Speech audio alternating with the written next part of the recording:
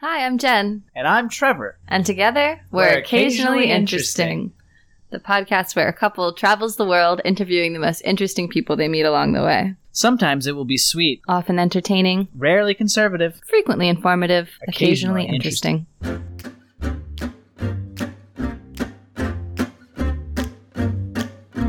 Occasionally interesting. Occasionally interesting. They are occasionally interesting. Did you know that Padre, who is our guest today, was a DJ?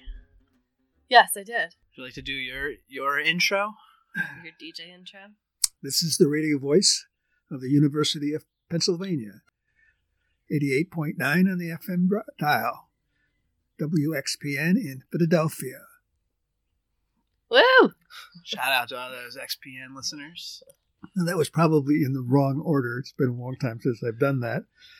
But the trick to announcing in Philadelphia is it's not Philadelphia. It's Philadelphia. I thought you said that weird, and I was Philadelphia. like, You had an not sure extra if you consonant in there. Philadelphia? Philadelphia. Philadelphia. Philadelphia. It's like Italian. Yeah. Philadelphia. It rolls off the tongue much better than Philadelphia. It's all tongue-tied. Who says it like that? Me. Philadelphia. Dave Conant taught me that. He was the program director at WFLN in Philadelphia for many, many, many years. What was your radio show? It was a morning show, rock and roll, top 40 rock and roll show. I was Wild Willie Crow. You were Wild Willie Crow? Wild Willie Crow. Can we call you that from now on? You may not. Yeah. Willie Crow. Wild Willie Crow. And how did you land that gig? I was on the board of directors of the radio station. That helped. And nobody else would get up that early. Remember, we were dealing with undergraduates. So, How early was it? I think I started at 8. That's not bad. Oh my God. Undergraduate. Undergraduates say that they don't get up till the crack of noon. Crack of noon. So were you always a morning person then? No, but I would get up to go to the radio station. When did you become a morning person? Probably as a result of being in the Navy. Yeah, you get used to having no specified time for when you sleep. You learn to sleep when you can. And that's clearly stayed with you in life. Yeah, it's definitely stayed with me all these years. That's a fantastic skill. Yes. It's also a skill that your cousin developed during World War II.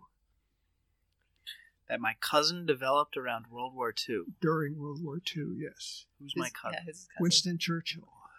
Would you like to explain the connection there? Cousin is not Cousin, the right your great aunt, or my great aunt, something like that. I wrote it down somewhere. Was Jenny Jerome's mother's sister. Jenny Jerome was Winston Churchill's mother. So we go from Winston Churchill to Jenny Jerome's mother, to her sister, and then down the female side of my chain. And your chain.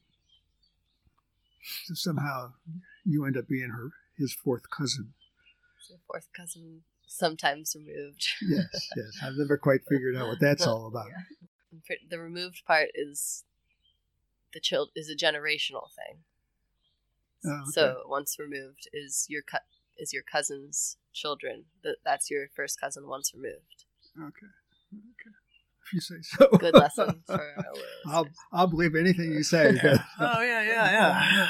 All right. See, it's his fourth cousin because Churchill's his middle name. Because Churchill's middle name? That's how you get a cousin? That's how you get to be. Qualifier, yeah. That's right. I've suspected that was the case for some time. All right, well, let's go back to the beginning here. Okay. You were born in Ithaca? I was born in Ithaca, yeah. And that might be where the blue in your blood comes from? The fact that you were born in Ithaca? The blue in my blood. Well, you grew up in Rochester. Yes. Which is very red. It would be red-blooded. Red-blooded? Republican?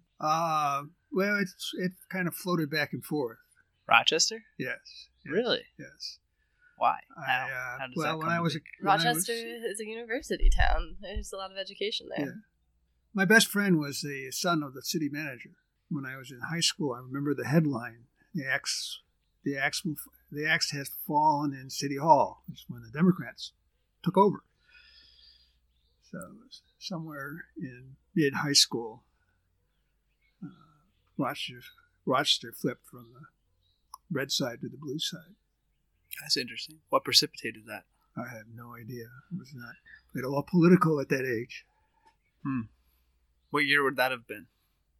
60, thereabouts. Okay. When did it flip back? Don't know. I got out of there in 64 and never looked back. Why do you say it like that? Like with an air of a bit of disdain? Well, many of us refer to my hometown, or my hometown, as Crotchfester. So Clever. And the view was that the best view of Crotchfester was from the rear view mirror of an automobile. And I subscribe to that. Rochester's very cold and gray. Yeah. And did you grow up in Rochester or the surrounding area? In Rochester. In the city of Rochester? In the city of Rochester. Okay. Westminster Road. What was the affluence like there? Well, in those days, Rochester was pretty comfortable. There was a lot of industry there. Xerox, Bausch & Lomb, Kodak. Really? Yeah. So I didn't know. I lived in a very middle-class neighborhood. We were neither rich nor poor. My parents came from a farming background outside Ithaca. What made them move to the city? My dad came back from World War II. He was very sick, and somehow he got a job with the Rochester Gas and Electric, the utility company in Rochester, while my mother was pregnant. So he went over.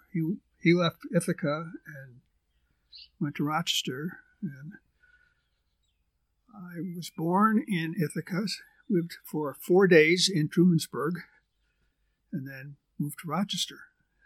So when I go to the festivals, the grassroots festival in Trumansburg, and people ask me where I'm from, I say I'm a native. Very nice. I lived there all my life at one point. What was the expectation around college for you and the general public at that time, as opposed to today, where everybody's pushed to go to school? Well, it's probably more for me personally. It was probably more like it is today. Mm-hmm. My brother had been an athlete, went to the same high school. He was on a winning football team, and was recruited by Syracuse University, and chose not to go. Went into the Navy instead, much to the disappointment of my father. What was the motivation for that choice? My father wanted him to go to college. He was being defiant. Pretty much. Interesting. Yes, my brother was an alcoholic by the time he was 14. I feel like you could drink more at college than you could in the Navy. Yeah, seriously. That's probably not true. The old song about what do you do with a drunken sailor? What do you do with a drunken sailor early in the morning? Yes. Navy's a great place to drink because you have periods of enforced abstinence to kind of get back on your feet. And then when you come into port, well, you've been at sea and you've been defending your country. You have every right to drink. So it's quite reinforces alcoholism, for sure. And so then, how did you decide to join the Navy? I was walking across the campus one day Of UPenn? at the University of Pennsylvania in 1966. Now, when we had arrived on the campus in 64, it was right after the Gulf of Tonkin incident. And I remember my first week of school talking to my fellow students, and we were expecting that this little problem in Southeast Asia would certainly be over by the time we graduated in 68. It couldn't possibly last 4 years. Well, pretty clear by 66 that was not going to happen. And as I was walking across campus, I found myself in front of the Navy ROTC building. And so I was curious. And I went in, and there was a chief petty officer at the front desk. He asked me why I was there, and I explained that I was interested in checking out Navy ROTC. To which he said, well, we just had a cancellation. The captain had an appointment. And so if you'd like an interview with the commanding officer, you can go in right now. Do you think that was a clever line, or do you think that was real? No, I think it was for real. A lot of people were clamoring to get into the Navy at this point. Why? Because they didn't want to go in the Army. Remember, we had a draft. Navy was a way to stay out of the rice paddies. Wow, that's interesting. And but that wasn't really my motivation. I was just sort of curious about the whole thing. And when I walked into the captain's office, we chatted for a little bit, and he said to me, well, son, why do you want to join the Navy? Well, obviously I was not prepared for that question. So I just looked at him and I said, well, my dad was in the Navy in World War II. My brother was in the Navy during Korea. The Navy is just the thing that my family does. And with that, the captain smiled. He said, well, son, that's the best answer to the question I've heard in a long time. And he invited me to take the exam to join Navy ROTC in my junior year. So you were already in your junior year. I was a sophomore. And then you joined. Yeah. When did you enlist? I guess is that the right term? Yeah. They had two programs back then. There was a 4-year program and a 2-year program. So 2-year program was your junior and senior year. So I went into the Navy this summer before my junior year. How had you been paying for college up until that point? I was on scholarship, and my parents were paying the rest. And I was working summers at the gas company. That's one of the things I've been curious about in this political cycle. What I've been hearing from several candidates is that you used to be able to afford college on a summer job. This idea that you could work your summer job and a part-time job during the school year and afford college. If you were a high school student, a good student, you could easily earn a Regent scholarship, which would pay a good share of your tuition. So I would say if you wanted to stay in state and go to a SUNY school, that you could probably do that. Maybe not tuition, probably. If you chose to live at home, you could certainly pay for it by what you earned in the summer. I was going to school out of state in what we refer to today as an elite university. Who's that? And so it was a little more expensive. Do you remember how much it cost? $1,700 for the tuition. $1,700 a semester? Yeah. Holy shit. It wouldn't even begin to cover housing. I think that might have included room and board. Oh my god. It was like a housing for a month. Jeez. Well, you got to remember, my dad in those days earned $12,000 a year. So. Wait, what? Yeah. Okay, $12,000 a year, yeah. $1,700 a semester. It was a couple of months' salary. So. If you think about that proportionally, though, that's still very good. Yeah. I mean, well, my mother went to school. Well, I went back to work while I was in college. She went to work for Sears Roebuck. And her paycheck in my summer work probably covered my tuition and board. Yeah, I worked summers. I didn't work during the school year, which is very common now. It's common then too. But. And you were comfortable. You could eat. You could drink. Obviously. Yeah. Obviously. Yeah. Well, I joined a fraternity. That made housing and drinking very affordable. Tip for all you youngsters. Yeah.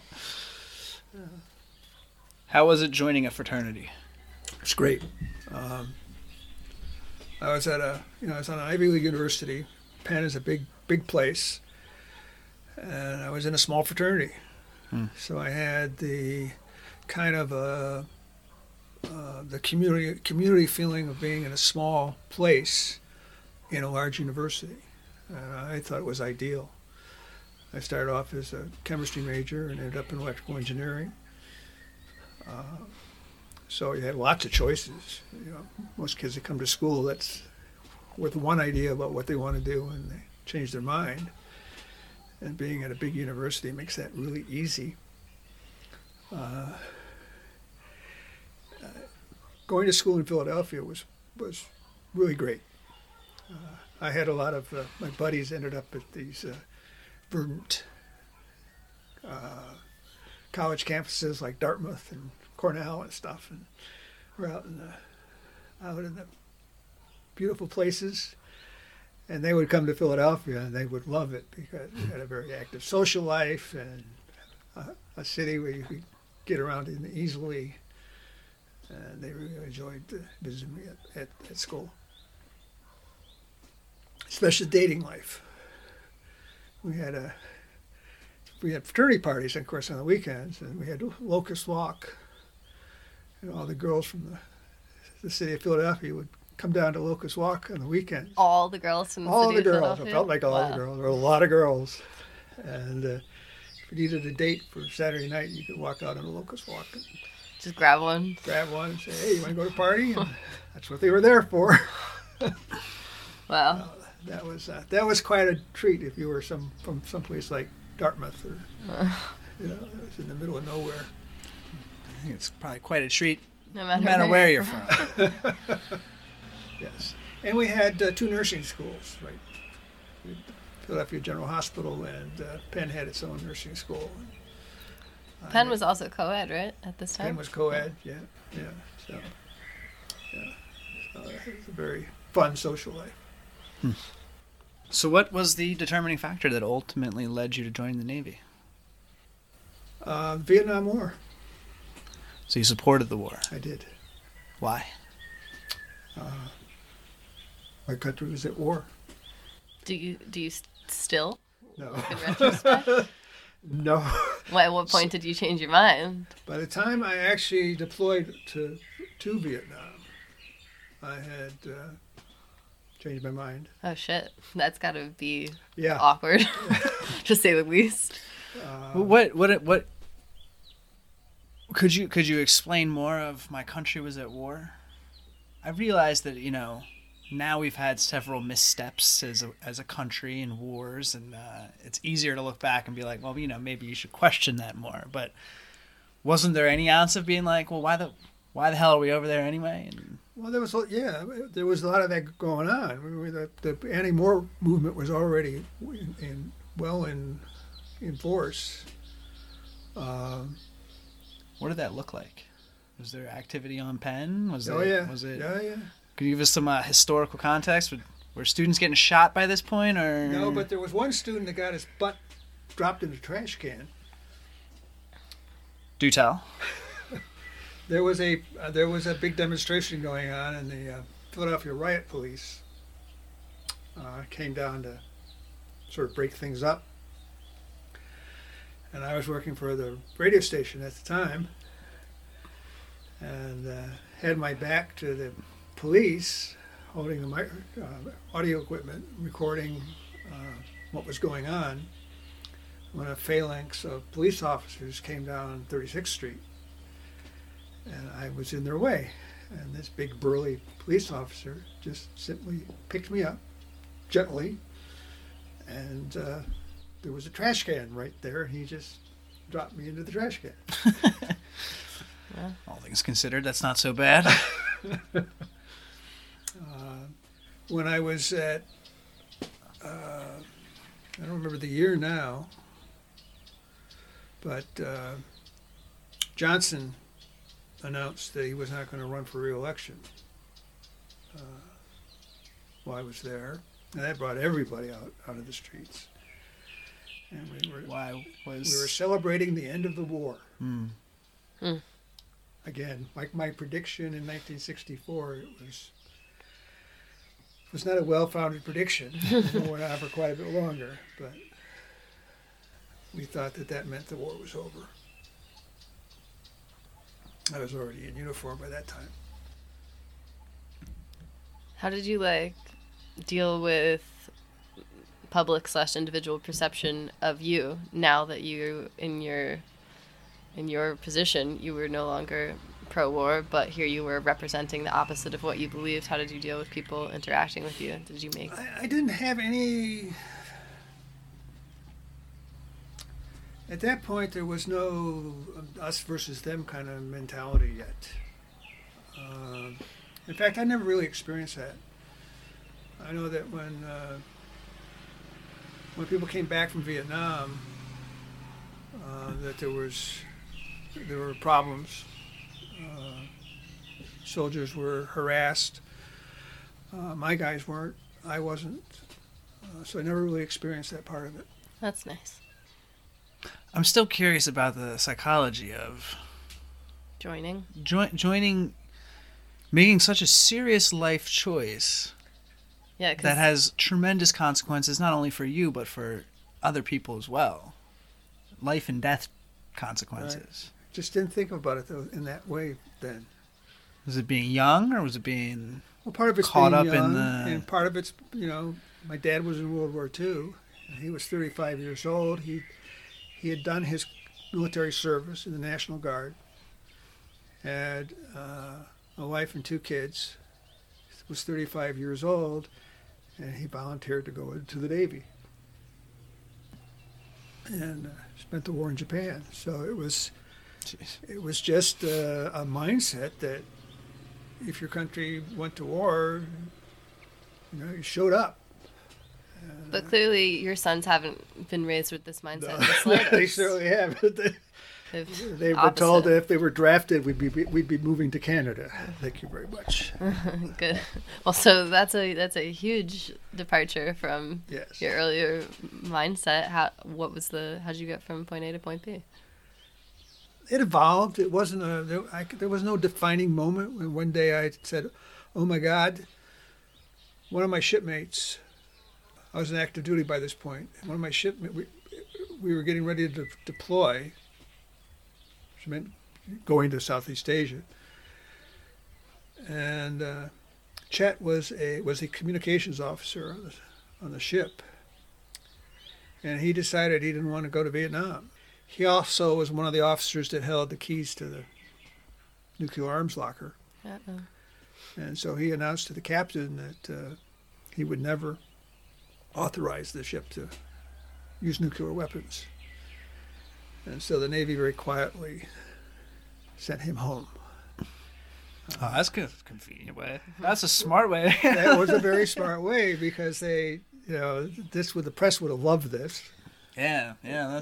And so he was nicely done. Yeah. Well, Chet went to work for AP, Associated Press. Yeah. He worked there for many years, so he was very savvy about how to get out. And I decided to follow him out. And he talked me out of it. He said, we can't have, in today's language, we can't just have red people in the wardroom. We needed some blue people in there, too. So I was the left-wing peacenik in the wardroom. You have previously mentioned a time was returning from South, where they had heard the broadcast of the news of students being shot Yeah. came over, and Yeah. there was a particular reaction on the ship. Yes, that was probably the hard to talk about still. What was the reaction? We had left the combat zone. We were on our way home, and once you leave the combat zone, security drops, and so they put Armed Forces radio on the speaker system in the ship, and they announced that the National Guard had fired on students at Kent State, and with that, a cheer went up throughout the ship. I was in the Combat Information Center on watch, standing under this speaker, and I just remember standing there just listening to this broadcast and hearing what was going on around me and just wondering, what the hell was I doing here? It's pretty terrifying to think about. Yeah, it was very terrifying. I'd had a few other experiences before this that were not quite as poignant. I was in front of a radar scope watching standby. Our ship was standby for air control, and we were bringing back, the aircraft carrier was bringing back planes that had just flown over Laos. And I was reading a Time magazine where the President of the United States had announced that we were not active in Laos. So I knew that was a lie. Wow. The Kent State thing was just that was the culmination of just a lot of negative feelings about what I was doing. Because I definitely agree with Chet's general philosophy of limiting evil can often be a more positive thing than doing good. Being in there, if you can stomach it as an individual, being in the trenches with the bad guys with the bad philosophy and trying to limit and control the damage is an incredible thing. Not that I'm... Yeah, but in reality, I mean, how much... what could you have really, what would have in anybody with an alternative perspective? Like, there's a certain mass that you would need to make it... There's a culture behind that. There's enough people around you cheering at that you go, and I'm sure that probably there was some people cheering that were just like, got caught, we're like, wow, this is, I guess we're cheering now, But there's a critical mass there. I mean, and you see it today in the police and in the military. You've watched some of those released videos of the airstrikes that have been called into question, and you hear the conversations talking just... I mean, they're despicable. How we're talking about killing people. I mean, killing civilians in a lot of cases, killing women and children, and the disregard for. I mean, and there's a culture behind that. And it seems to me that armed forces, anything that gives you a gun, seems to attract a particular type of culture. More so today, I would imagine, than in Vietnam. I think it's getting worse. And I don't think that you could necessarily combat that by injecting a small amount of opposing viewpoints in there. Well, certainly the military was a much broader section of... It's a different cross-section of our population than it is now. Everybody that was in the service had the specter of the draft hanging over them. So if you were in the Navy, you pretty much consider yourself lucky that you had escaped the draft. Or we also had people who really wanted to be in the Navy. Interesting, though, last year my ship celebrated my shipmates celebrated the 50th anniversary of the commissioning of the USS Somers. And I met some of my shipmates that I hadn't seen since Vietnam. And I was really amazed at how many of them had devoted a particular significant part of their life to activities that I would not have thought they would do. Such as? One of the guys who was, I have to classify him as a redneck. I mean, he was, really no other way to explain it. He was a warrant officer. He was, he hated those freaking hippies and that kind of stuff. And he now wanders around the world, collecting people like from Syria and Israel, and takes them on mountain climbing trips in Nepal. And he's spent a lot of time in his life bringing together individuals from different cultures who are typically enemies, and getting them to know one another. Oh, that's awesome. Yeah. And that's probably the most extreme, but all my shipmates were involved in some kind of activity like that. My commanding officer, who ended up being an admiral, he worked with children as a volunteer all his life, and really did a lot of great stuff. Why do you think that is? Well, I think a lot of us were service oriented. We served our country. We did it because our country called us to military duty. But it seems like a lot of those fellas, that call was there even when they left the service.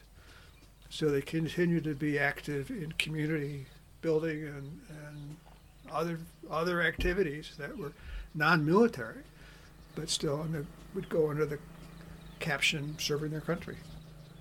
When you look back at your life, what would you say are the defining turning points or characteristics or events? Well, the biggest one is getting sober. When I came back to Vietnam, I was on my way. And, to getting sober? No, to getting drunk, getting seriously drunk. Okay, I was going to say it's the opposite of everyone else who came back from Vietnam. I was kind of you could still probably classify me as a social drinker when I was in the Navy. It wasn't a daily thing, but when I came back to the States and I got my first job, I discovered the activity of going out for drinks after work. I thought the party was over. Been in the Navy, I'd been through college, now I'm married, and it's time to settle down and go to work and do all the stuff that married guys do. And then going drinking after work. I was introduced to that particular activity, and that became a very important part of my life until I got sober. How many years was that? About 20. 20? 20. Holy shit. At least 15. I guess 15 would be more accurate. 15. I was about 25 when I got out of the Navy, and I got sober when I was almost 40. Wow. So I was probably drinking. I was probably in a bar for those 15 years, probably an average of up to 40 hours a week. I probably spent as much time in a bar as I spent at work. And yet you say yourself and everyone around you, nobody looked at you and said, this man has a problem. Well, at least they weren't saying that to me. I mean, in retrospect, when you became I know that, sober, did anyone... that my wife's parents were concerned about my drinking. They never confronted me with it. Did they confront her with it? Yes. And she dismissed it and thought if it's okay? Yes, she just thought that's, Bill comes from a different culture than theirs, and they drink. And a different culture. Yeah. Drinking was normal in my world.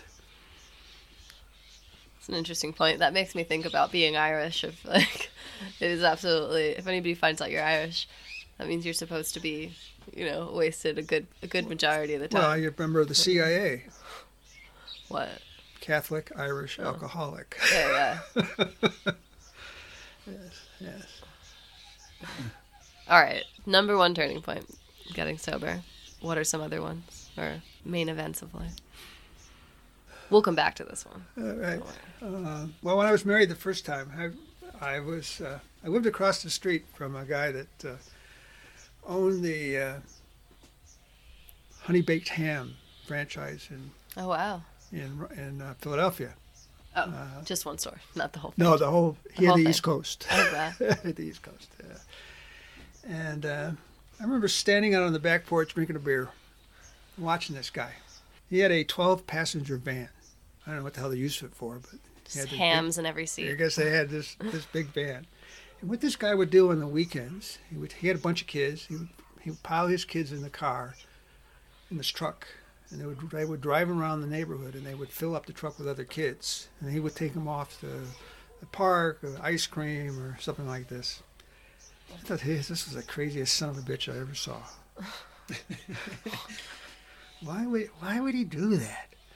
Then I started having my own children, and then one day I was in my second marriage. I was driving down to Maryland with my kids in the car and the dogs, and I suddenly realized that some of those guys that used to sleep in our family room, I don't know how we got all these kids in this one car, 2 dogs and a collection of kids. And I realized that I was this guy, that I had the most fun in life at that point was being with all these kids. Yeah. So I don't know exactly when that happened, but it definitely was a different perspective on the world than the guy that sat on the front back porch with a beer in his hand. Okay. What are some life lessons that you've taken from AA that you think everybody should apply to themselves, no matter what their relationship to alcohol is? Well, we've been talking about that over the last few days. The short answer is my friend Francis. St. Francis is the St. Francis prayer is one of the tools I use to get sober. In AA, we have a green card. And you carry this little card around with you, and it has the 12 steps of the program, and the Serenity Prayer, and the St. Francis Prayer on it, along with some other things. Oh, I still have it on the refrigerator at home, and it has been my guide ever since I got sober. The prayer is basically a list of choices. I view it, anyways. I view the prayer as a list of choices you have in any situation that requires a decision. So I can find one of these couplets that apply, and then I try to apply them. How does the prayer go? Well, funny you should ask. Because I used to have it memorized, but I don't anymore. But rather than say the prayers, I would just use the choices. I wrote them down this morning. He talks in the prayer about choosing between hate and love, injury and pardon, doubt and faith, despair and hope, darkness and light, sadness and joy, being understood or understanding, and receiving or giving. And the stuff on the left-hand side of the list, there's sort of the dark side of the list, and the stuff on the right side of the list is where I try to go. Don't always make it over there, but Francis has made it quite clear that in any given situation I have a choice, and those are pretty much them. So I try to pick the right one. Hasn't failed me yet. Hasn't failed you yet? Yeah. Green card also have Abraham Lincoln on it? A man is about as happy as he makes his mind up to be. That's the one, right? Oh, a man is about as happy as he makes up his mind to be. I think it's worded slightly differently, but yes. Yeah. This is, remember, I did a big, large format poster of the green card. Like I lettered it, had that hung up for a while. Well, we also, you know what AA stands for. I'm afraid this is going to be a trick. Yes. What's the trick? What?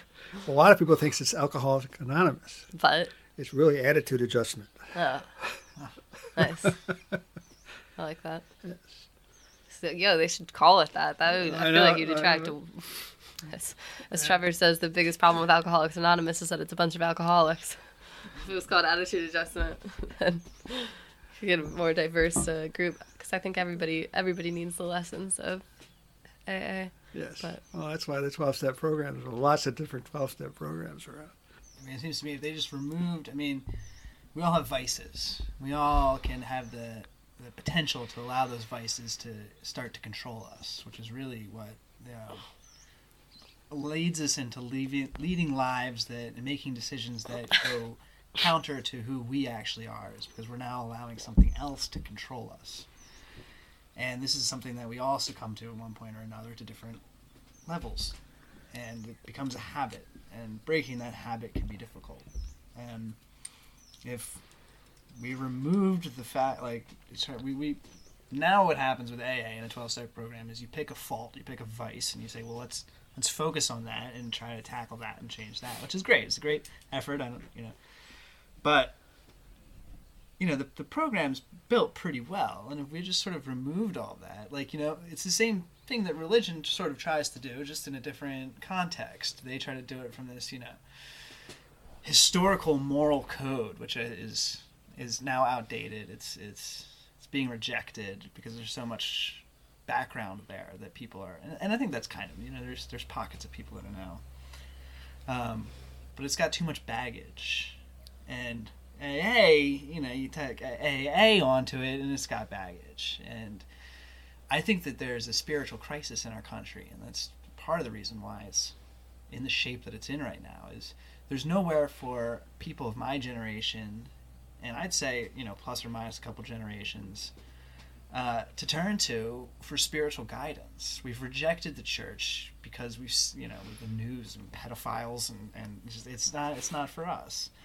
And there's nowhere to really turn that we feel welcomed. And I think that's going to be a very important... If we are to recover as a society, we need something to fill that gap. It's one thing to be intellectual, that's fine, that's great, but it doesn't necessarily solve some of the more spiritually oriented questions. And I think that there's a thirst for that our generation doesn't know where to go to quench. And unfortunately, a lot of them are turning to opiates, and there's a huge epidemic of addiction in our country that has exploded recently. It's worse than it's ever been. There's reasons for that, and part of the solution is coming up. And that's not the only problem. Addiction is a symptom of a larger issue. And our country is really sick. And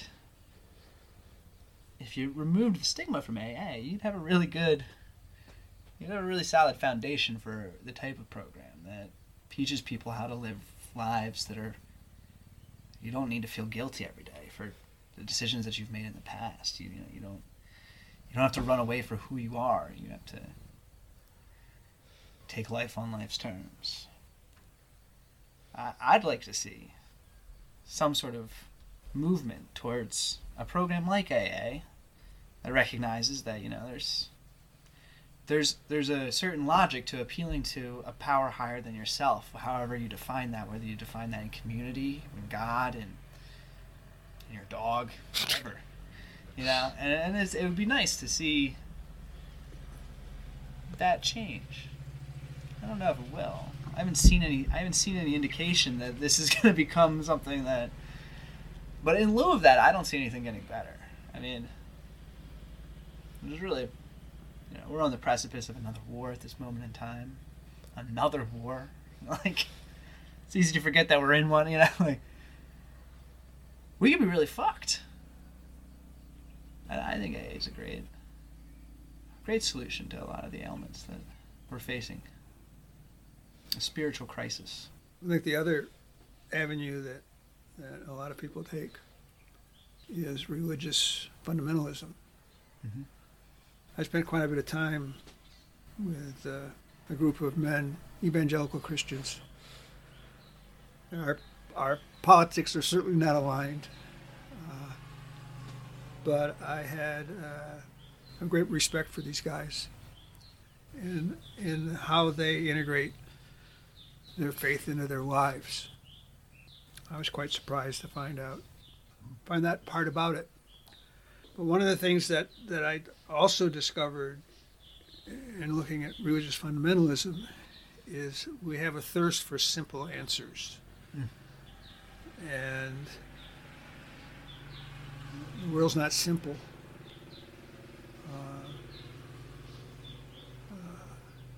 There often is not clear choices, just like there wasn't in Vietnam. And we eschew the time and effort it takes to listen to people we disagree with and find common ground. When I was with the evangelicals, I was across the street from my church, which is an Episcopal church, which is certainly in Christianity, it was at the left-hand side edge of Christianity. And these guys were evangelical Christians from the far right. And they would often, both groups would talk about the other group. And as I traveled back and forth across the street, that both groups were mistaken about how they viewed the other group. And my conclusion was that we should spend more time crossing the street than staying in our own side of the ledger. And we've lost the ability to do that anymore. We have red states and we have blue states and we have Democrats and Republicans, and we don't talk to one another and we don't compromise. What do you think is responsible for that polarization? I have no idea. What do you think is the solution to that polarization? Like, how do you get people to cross the street? I think the only way you get them to do it is do it yourself. Yeah. We have a responsibility to. Is there a way that the average person? Actually, Justin's book, Julie's friend Justin, I can never remember his last name. He's written a couple books about how to be a liberal, living liberally, and he has some great advice in the book for exactly what you're talking about. And I go to the coffee shop every morning, and we talk politics in the coffee shop. Terry and I have soup night once a month. You know, you're not supposed to discuss politics over dinner. Well, hell with that. Mm-hmm. We invite conversations about politics and race and religion. How come we've never been invited to one of these dinners? Yeah. This is bullshit. You're in Thailand. You just started having them? Well, I mean, and this is why the average. So there's people that you can have those kind of conversations with, and there's people that you can't have those kind of conversations with. Well, the important people to have a conversation with is the ones that you can't have the conversation with. Have it anyways. Let the chips fall where they may.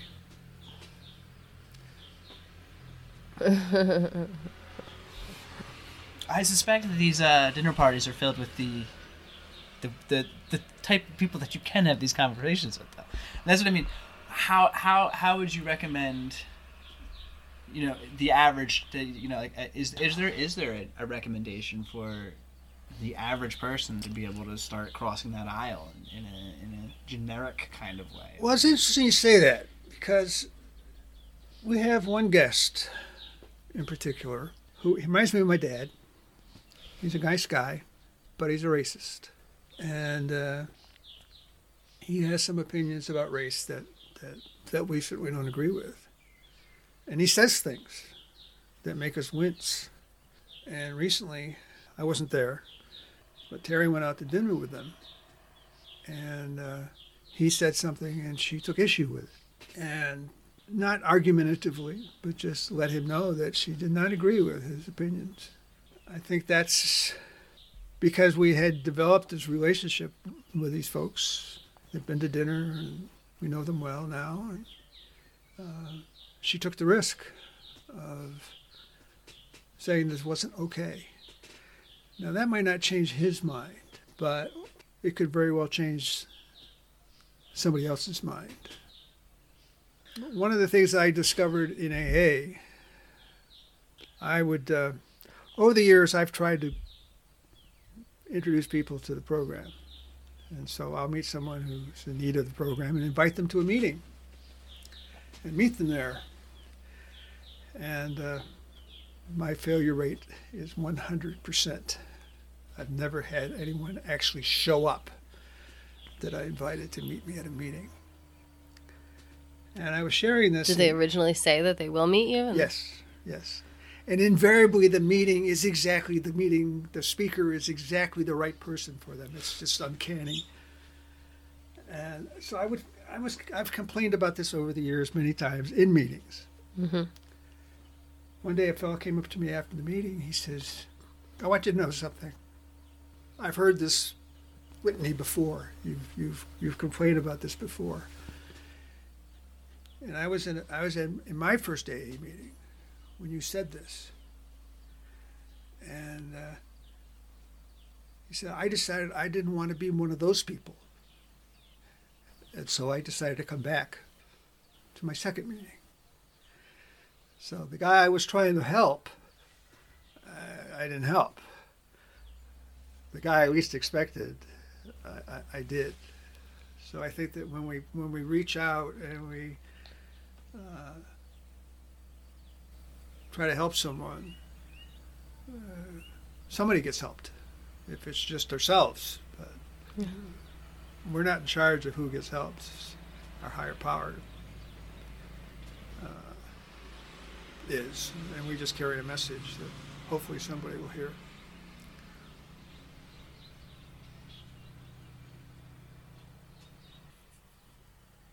So be the change. Make the, do the next right thing. Do the next right thing. Work it. It works if you work it. Keep coming back. Yeah. Do the next right thing is. Yeah, simple. Those cliches are powerful. Yeah, they really are. I think that's one of the consistency in those reminders is powerful. Yeah. And then you said something like, the answers aren't simple a couple minutes ago. I don't know if I necessarily agree with that. You can complicate them if you want, sure. But that doesn't really change the fact that the answers are actually indeed very, very, very simple. There are things like the essence in those quotes of do the next right thing. And it is sort of easy to know what the next right thing is. If you take it, it's the next right thing and not where is this going to lead, a day, a year from now. It's what do I do in every single moment that is right? And it's not all that complicated. It very rarely is ever complicated. It might sometimes be hard to see the forest through the trees, but I don't know if I necessarily agree with that. I mean, just like the choice of do I go to war? Yeah, you can throw on all this cultural context and all these different, but at the end of the day, it's really not that complicated. Do you allow gay people to get married? It's not really that complicated. Does everybody deserve the same opportunity from the get-go? Yeah, they should. None of it's that complicated. Do you have a rebuttal? No. I think that's what St. Francis prayer is about. Given any particular dilemma, there is a solution, and especially in retrospect, it seems like the answer is pretty simple. The thing about your Aunt Kay, my sister, she had an abortion in her last trimester, late-term abortion. And most people agree that should be, well, a lot of people who are pro-choice will even agree that late-term abortion is a problem. But my sister had a particular dilemma. Her doctor said she had two choices. She and the baby could die, or the baby could die. Seems pretty fucking cut and dry. Now, the choice seems pretty clear. But for the legislature who's trying to write a law about abortion that is fair, reasonable, how do you allow for late-term abortion when it's necessary? It's funny that you pick the abortion as the rebuttal, because I think if there was a rebuttal to that, abortion would be it. Because there's no, in my opinion, no moral authority from which to appeal to say when is a child, not a fetus, and when does a group of cells become sentient and worthy of rights, and we all just make it up. There's no other explanation for it, is you make it up in your own mind and your own moral code of when you determine these things happen. And from that, I have a certain respect for people who are pro-life, in that they've made a choice. That's their choice to make when they determine that this is a child. You know, I think that the conversation in a societal, aspect of how do you then impose your moral code on other people, and that's where it becomes cut and dry, where pro-choice all the way. You don't get to determine other people's moral codes in that regard, since there is no moral authority to appeal to, which says that this is one way or the other. We don't know. You can have your moral, sure. Don't have an abortion then. Have the kid. Try to give it as good life as possible. I think there's other ways to have that argument, but I think that is the one area where it's like, if you want to be consistent in your opposition to, as you see it, killing babies, I respect that. Well, the flip side of that coin, and I don't know what I'm about to say. I'm not sure is 100% accurate, but what I understand is that in China, a baby doesn't become a human being with the protection of the state until he is separated from the umbilical cord. So a baby can leave the womb, and if it's killed before the umbilical cord is cut, it's not murder. It's an abortion. That's sort of the extreme of pro-choice. You get to check the sex and say yes or no, let this thing live, not a baby yet, or not. And most people who are pro-choice would be appalled that's a choice. That is the logical conclusion of pro-choice to the max. Mm-hmm. And that's why it's a difficult, That's what I mean. People like to come up with all these, but at the end of the day, you're just choosing arbitrarily, as you probably don't like to think, about when this is a kid now. We all do it for our own selves. I take a whole different tactic in how I determine to be pro-choice of societal outcomes of, it's just better when we have abortions. Everybody wins when we have abortions, except for the kid. But, the more abortions that we have... Yeah, right, that kid does win, because the kid would have been born into an unwanted home and raised the terrible life, become a criminal, become a drug addict. The flip side of that as well, a shitty life's better than no life. Is it? I don't think so, because then they try to kill themselves through drugs. That's all there is to it. Statistically speaking. But I think that the more abortions we have now, the less abortions we'll have later. You want to get rid of abortions, allow abortions. Well, I think I'm pro-choice because I think the choice should be whether or not you are pregnant or not. And that's what is missing from the pro-life politically. They tend to be against contraception and things like that, sex education, which I find to be very short-sighted. If you really don't want to have abortions, don't have unwanted pregnancies. That's a very simple and certainly whatever your view is about when life begins. If it never starts, abortion's not necessary. It is a very weird psychology that, let's not teach them about sex. or what the possible outcomes are, and you'd be surprised with that with how much that lacking of education. There's people that I've talked to people who said they didn't know that you could get pregnant from that's wild. That's, and also people who think you can get pregnant from absolutely everything. Yeah, I didn't know what you could get pregnant from, and that's.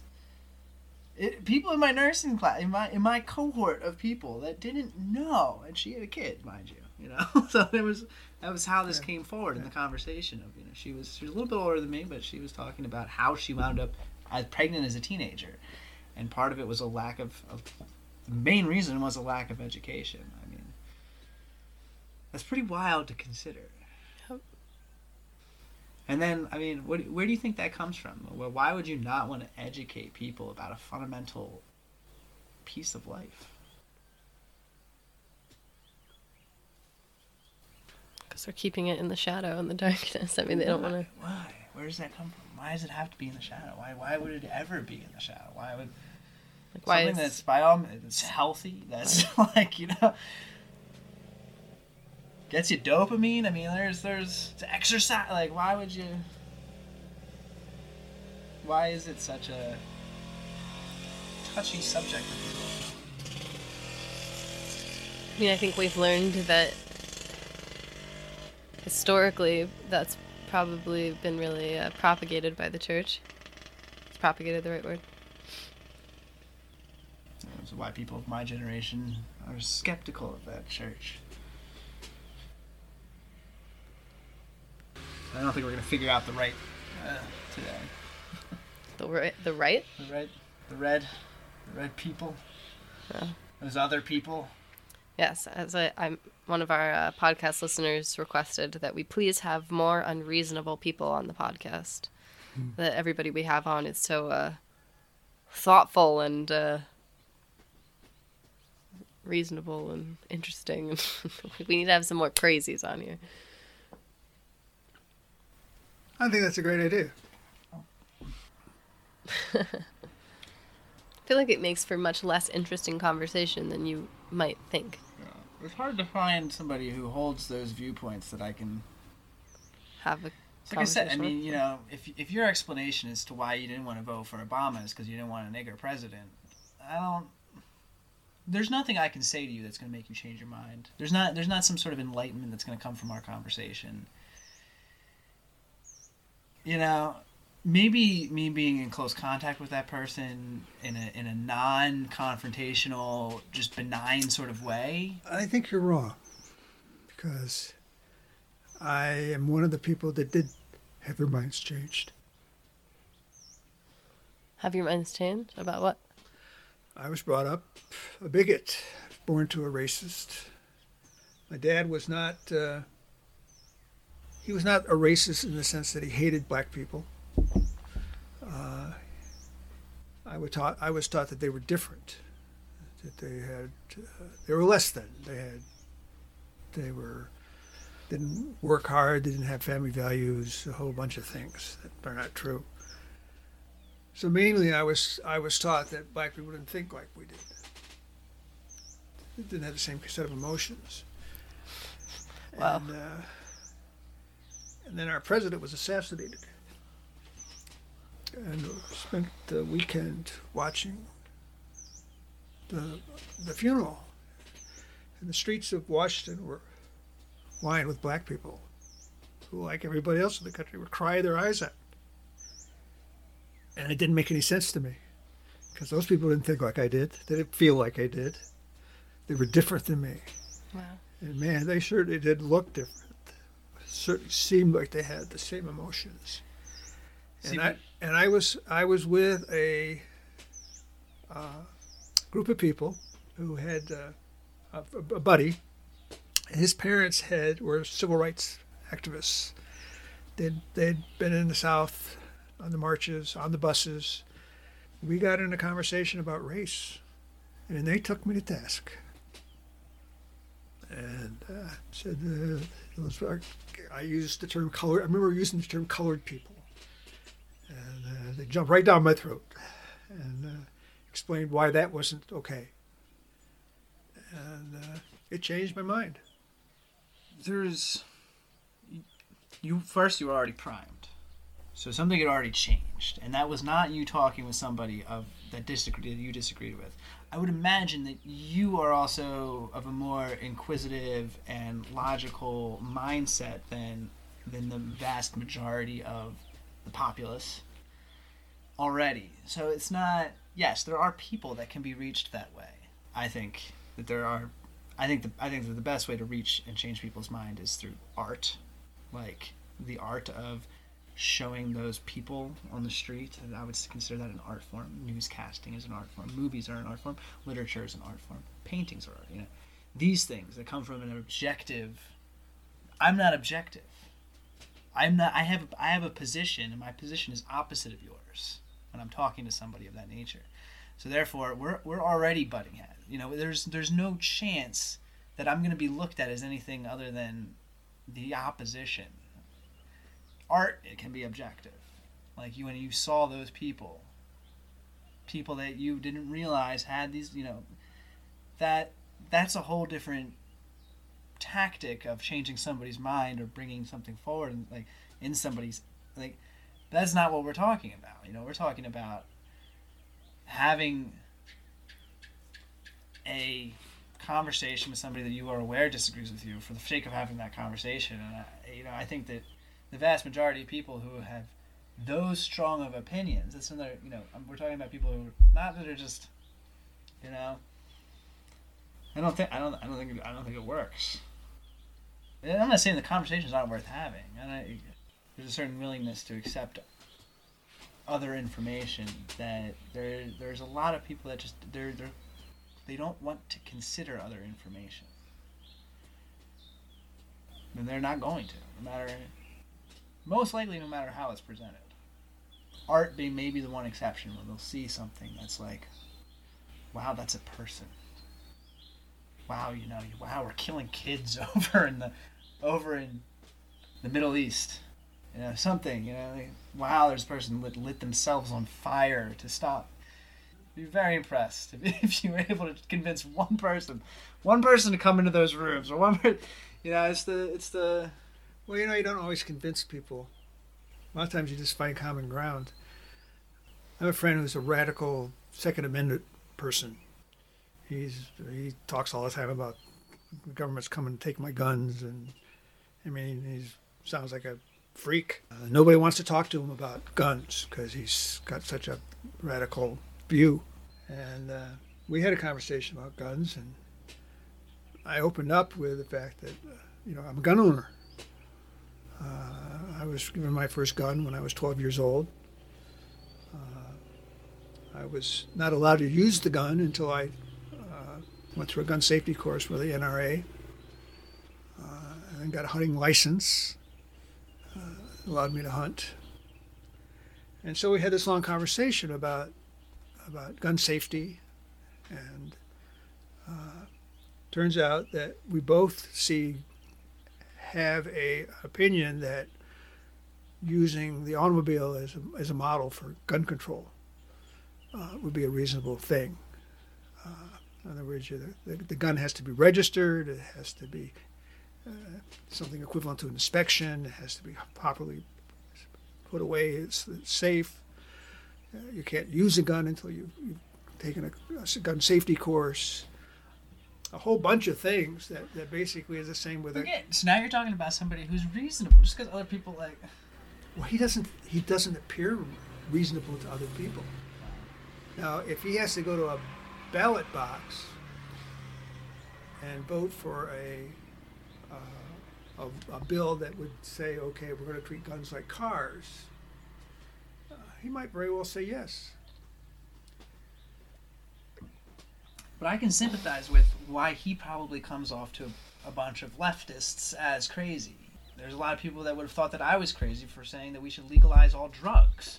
Because there's a similar argument for drugs and guns. It's not necessarily a problem with the substance, it's a problem with the way that the substance is being used or who's using it. And you can legislate against that, but I think it's extremely dangerous waters to start making those things illegal. We saw what happened with drugs. We shouldn't do it with guns. And that can sound absurd to people. I'm very reasonable. I'm willing to consider other, but at the end of the day, why that person's so emotional about a subject is you're taking away somebody's personal freedom to that something that they enjoy, something that they see as a tool, something that they see as a personal piece of themselves that is for protection and for engaging with the outside world. I mean, they have every right to that. They have every right to be really pissed off that people would think that they should be taking it away from them. I mean, that's something that they deserve and should be up in arms about. Oh. And if more people were like him, the world would probably be a better place. But that's a reasonable person. That's who, if he's willing to say, hey, maybe we should guarantee that people know how to use something before we give it to them. Perhaps that is the state's responsibility. That tells me that person is not just like, well, I need guns in case the black people come. Like, those are two different types of people. I'm not talking. I'm talking about the latter, not necessarily the former. Well, I think the point that we're talking about is that you can take people who are unreasonable to one another and sit down, and lo and behold, they end up having a reasonable conversation and find common ground. And I think that's what we've lost. We're not willing to have that difficult conversation with someone who doesn't share our own strongly held beliefs. And so we just get more and more polarized. And when do you think that happened? Like, I don't know. My understanding is it wasn't that way. It wasn't that way when you were growing up. It seemed to be that way, maybe my view of history is warped, but I don't think it was that way when I was growing up. I'd say it's news media. That 60 Minutes was the first news company to ever turn a profit. That was, I believe, in the 70s. I could be wrong on that. Fact check that. But there's two different conversations going on. I mean, if you flip to Fox News and to MSNBC into that, like any given day, you see just two versions of reality. And it's really hard to have a meaningful conversation with somebody who disagrees with you when there's two versions of reality. There's that's really where I think it really. Well, try it. Well, do you have any other topics you'd like to discuss? Anything you'd like to tell people to look at, or any questions for us? I think we've hit a lot of them. No, I really don't. No. All right. Well, thank you so much for being on Occasionally Interesting. Yes. It was a pleasure delving into the depths with you, and it's very nice how. And thank you for making a guest appearance on our last episode, where you definitely had something special of it, allowing people permission to be vulnerable and real. And that's really it's a really great gift. Thank you for bringing that into the world, into our conversations. Thank you. Bye. Bye.